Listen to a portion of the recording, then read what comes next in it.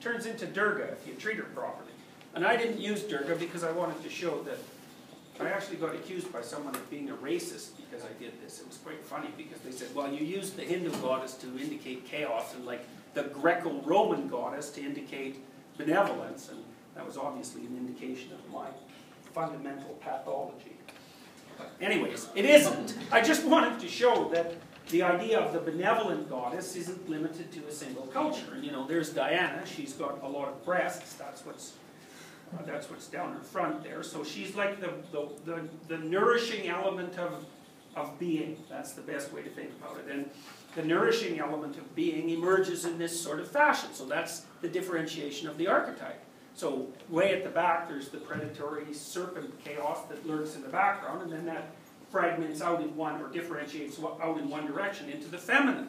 You know, and the feminine, this is a tough one, and because there's this weird interaction here with gender and archetype.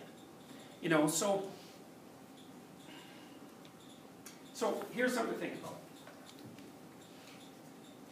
And I'm floundering about on this because I have for a long time, because it's very difficult.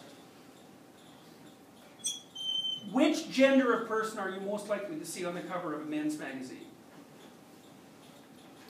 A woman. What gender are you most likely to see on the cover of a woman's magazine? Okay, why? Why is that? Because men want to date the woman on the cover of theirs, and women want to be the woman on the cover of theirs. Yes, that's right. I think that's why. I think that's why. And that means that they're both possessed by the same archetype in a different way.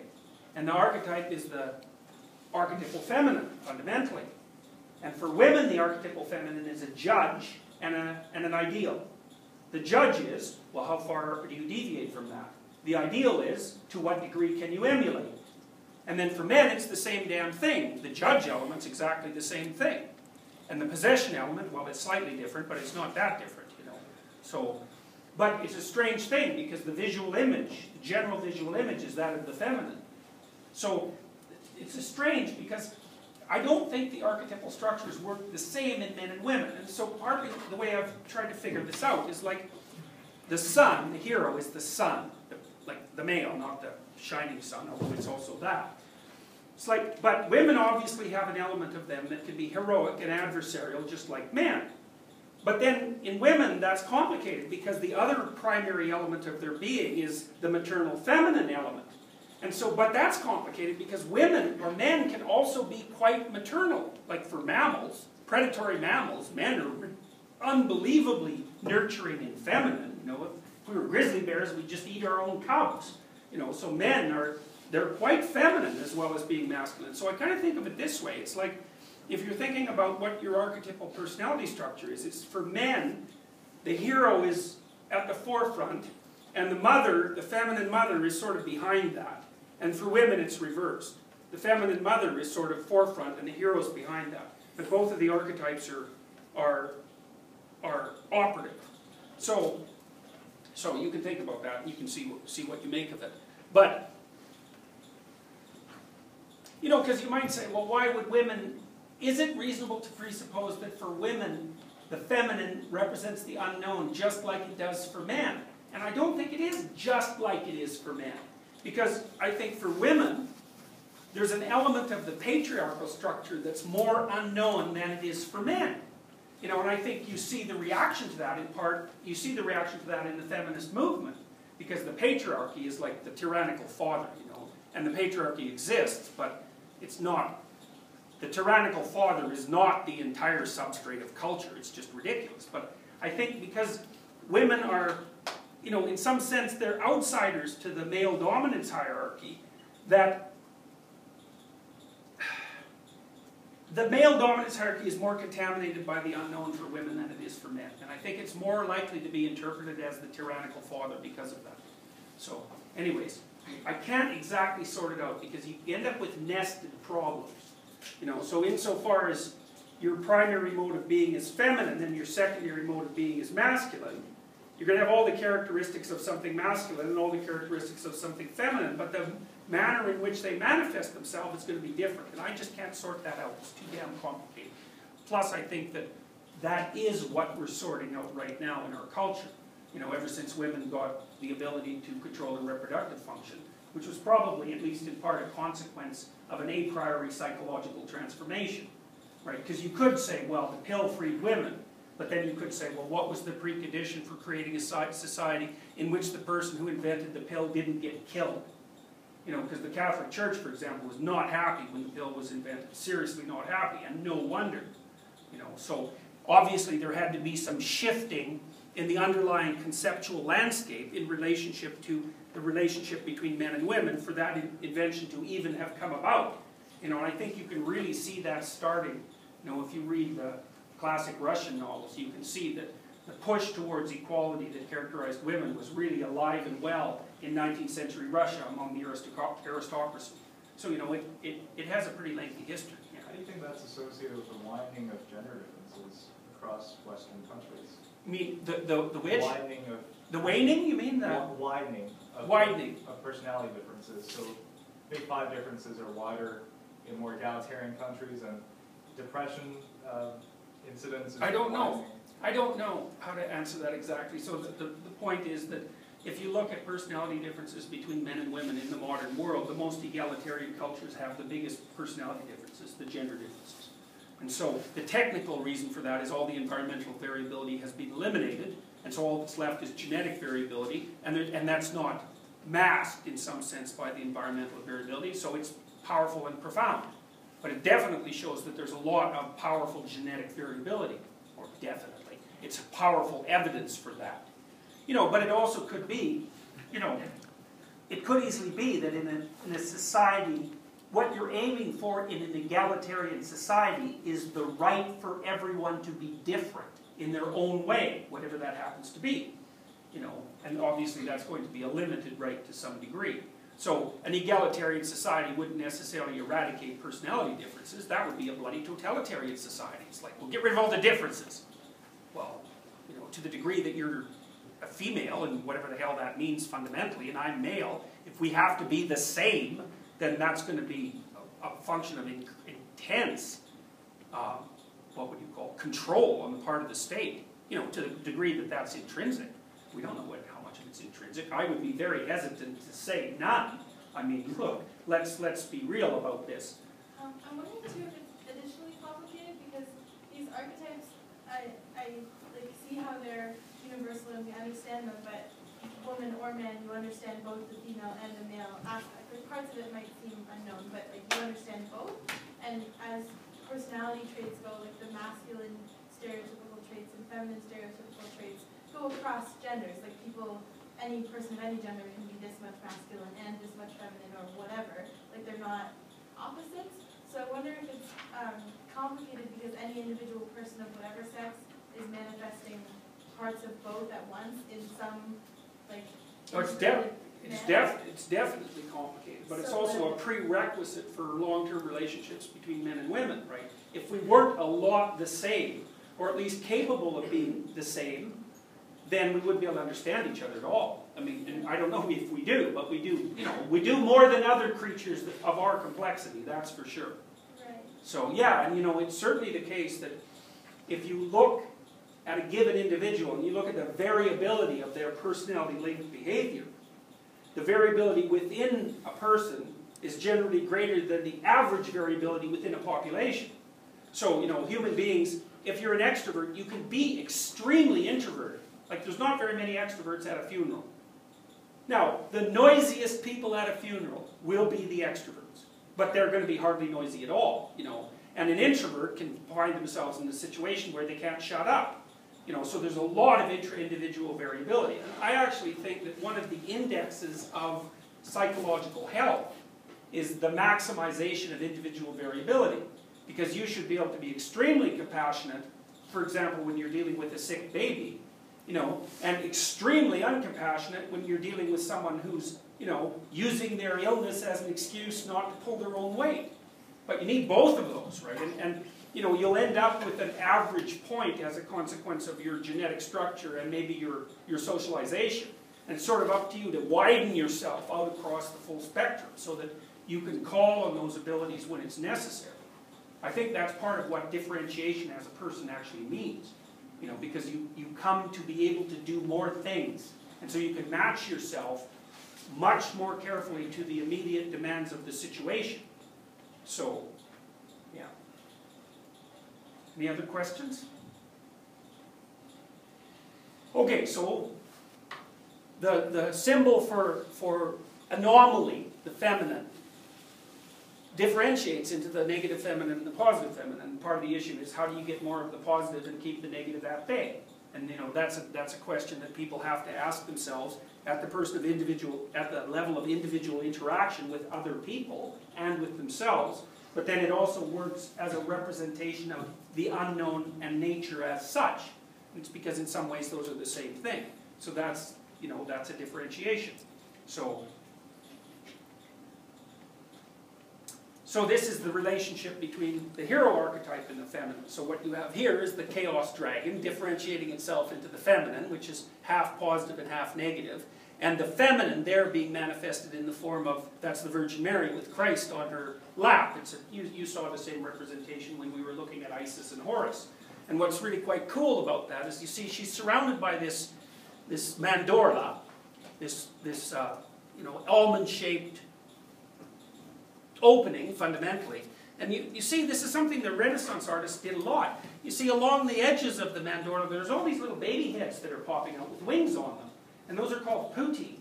You know, and it's very common that when you see representations of Mary, with like the cosmos sort of billowing out behind her, because that's what you see. It's like a hole into time and space, that there's all these potential beings that are surrounding her. You know, it's these little baby heads with wings. Like, what the hell are they? Well, what is this thing?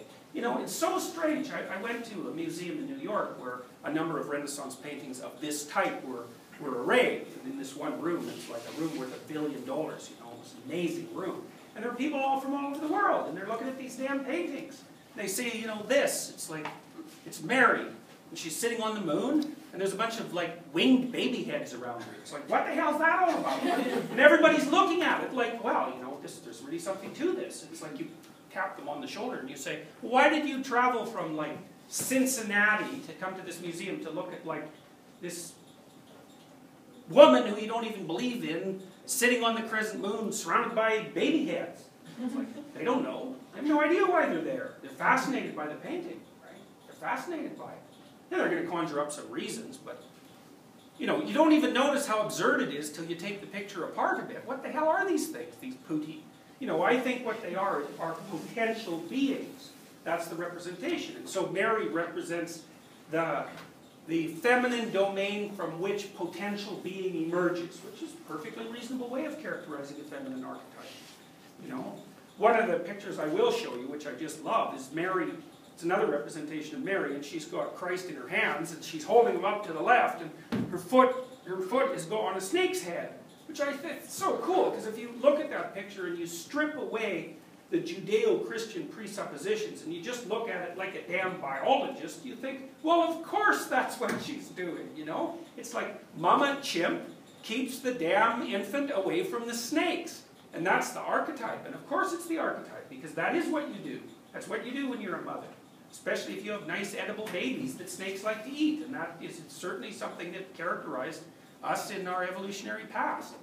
So it's no wonder it's a divine archetype, you know? Of course it is. How could it not be? You might say, well, I don't believe in that. It's like, what the hell does that mean? You don't believe in that. You know, I can't even understand what that means anymore when I think about such things. It's like, yeah, you don't have an option about believing in that. It's just the fundamental nature of reality. You know, is that the mother of God? Depends on what you mean. You know, it depends on how much divinity is embodied in your child. And believe me, once you have that child, you're going to think, hey, there's a pretty big chunk of divinity embodied in that child. No snake's going to get that. I'm going to keep it away from predators and, you know, evildoers and try to raise it into the best possible thing. It's like, you may say you don't believe that. It's like, what the hell do you know? Insofar as you're a good mother, you'll be acting that out like mad. And I'm not going to say that's wrong, because I actually think it's right. I think the child is a container of the divine, and that your job as a mother is to allow that child, to facilitate the development of that child into the mythological hero. That's what you're up to. And that's a holy mission, insofar as you could use that word to describe anything. And I fail to see how that is not real. I think it's the most real thing.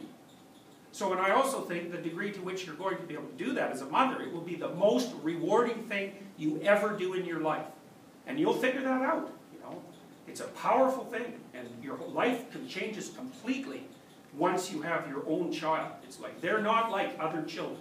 They're your own child. It's like, they're the most important thing in the world right then, and from then on, if you're healthy. It's like your priority shift. It's not about you anymore. And that's a sacrifice, you know. It's a real sacrifice. It's the sacrifice that women are called on to make. And it's a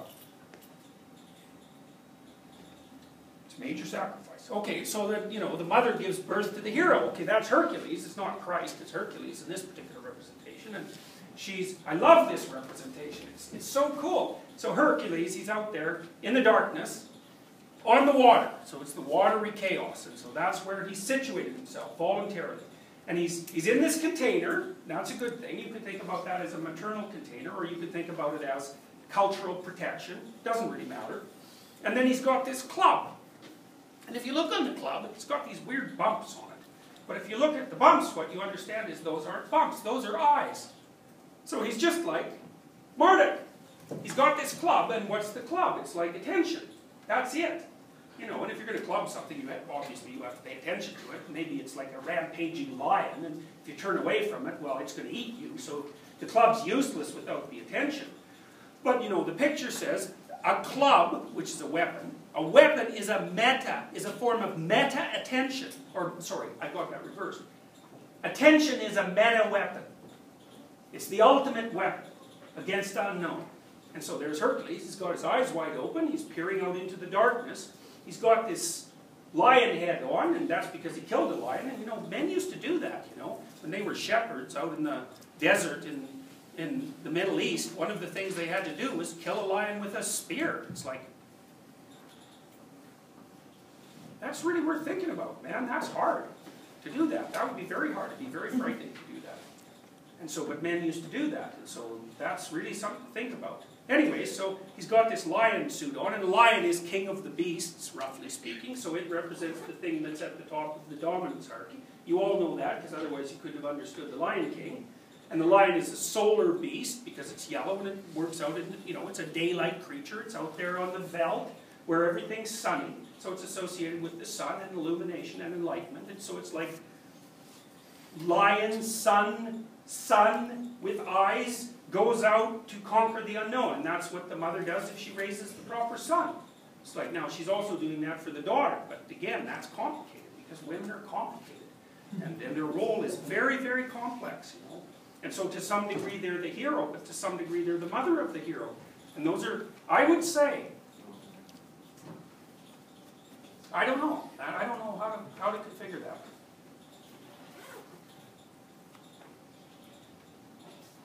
You could say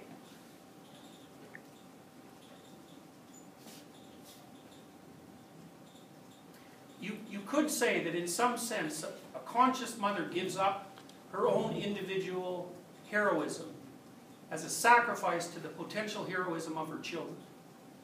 You know, and that's worth thinking about. Because my guess is that for most of you, your mother did that. You know, now you want to, you know, my wife had a dream once about putting on her great-grandmother's shoes. Her grandmother's shoes, she really liked her grandmother, a very feminine person, you know, like, you know, cookie making, apple pie baking, piano playing grandmother, you know, she had it down. Took care of old people in the old folks' home, even when she was 80, and she was really cheerful and tough. And she was a great person. I really liked her.